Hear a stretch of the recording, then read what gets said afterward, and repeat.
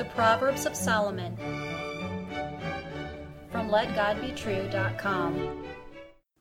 Proverbs chapter 28 and verse 21. To have respect of persons is not good, for a piece of bread that man will transgress. Hear the words of God in Solomon again. To have respect of persons is not good, for a piece of bread that man will transgress. A virtuous and godly man is always fair. He exercises righteous judgment and avoids corrupting justice or truth. But a foolish and wicked man will show partiality when the compromise can benefit him. This weak character makes a man vulnerable to even small temptations.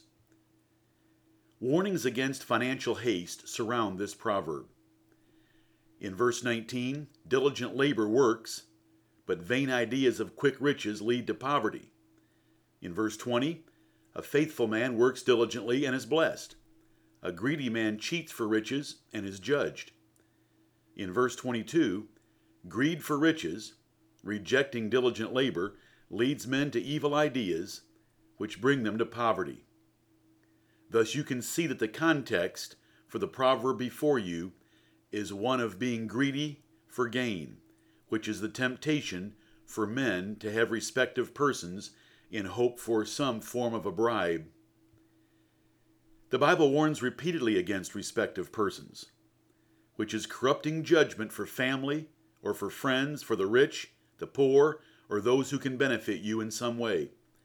True equity and righteous judgment never consider the persons involved, but look only to the facts and justice of the case.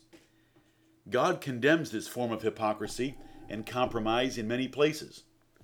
See the comments on Proverbs chapter 17 and verse 23. Solomon declared elsewhere in the book of Proverbs, "It is not good to have respect of persons in judgment." And the Lord God himself declared through Moses, "Ye shall do no unrighteousness in judgment.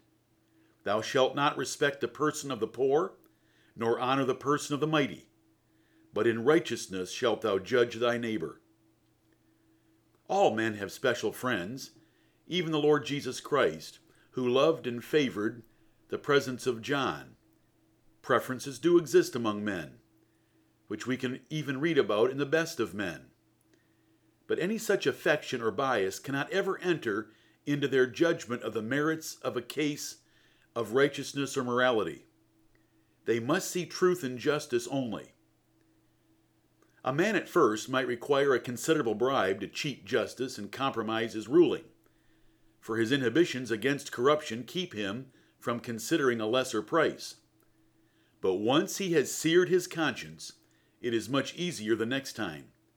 Soon he is reduced to violating truth for the mere proverbial piece of bread. Hardly anything at all. He has set a terrible personal precedent and brought his evil heart into motion. He is likely ruined forever. Listener, consider your own partiality. Do you mistrust a teacher that criticizes your child due to your affection for your child? Are you more gracious and serving to successful and prosperous church members than to poorer ones? Are you more merciful, overlooking the faults of friends than enemies? Do you apply company policy equally to friend or foe in the workplace? Are you perfectly consistent in your treatment of each of your children? Think upon these and every other possibility where you might be showing partiality and respect of persons yourself. Jesus Christ's ministers are gravely warned against preference and partiality in the decisions and judgment of the church. It is found in 1 Timothy 5 and verse 21. For it is a mark of the profane reprobate that admires and promotes the more advantaged members in the church. Thus, godly ministers must be men that are not given to filthy lucre. Let every man of God take heed to the warning here. Respect of persons cannot be mingled with the religion of Jesus Christ, for it is totally incompatible with the perfect integrity of Jesus Christ and his true saints. Even the enemies of Jesus knew he was impeccably virtuous in this matter.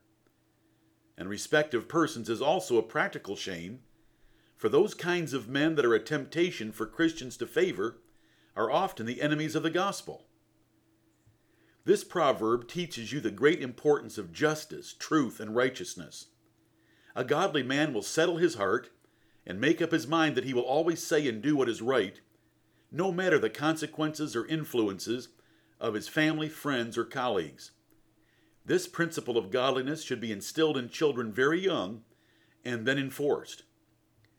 This proverb also teaches the danger of precedent, the deceitfulness of sin, and the damage of conscience. Once you compromise your convictions, it is so much easier to do so again. When you have done it several times, you will have a crowd of evil men expecting even more from you for less reward. You will be trapped by your sin and reduced to a helpless puppet. What is the cure? Isaiah gave it clearly. Sanctify the Lord of hosts himself, and let him be your fear, and let him be your dread. Exalt God and his love of righteousness as high as you should, and fear doing anything to ever offend him. Do not fear them that might kill the body. Have no desire for ungodly gain of any kind. Put your trust entirely in the Lord, and you will be both safe and fed. Amen.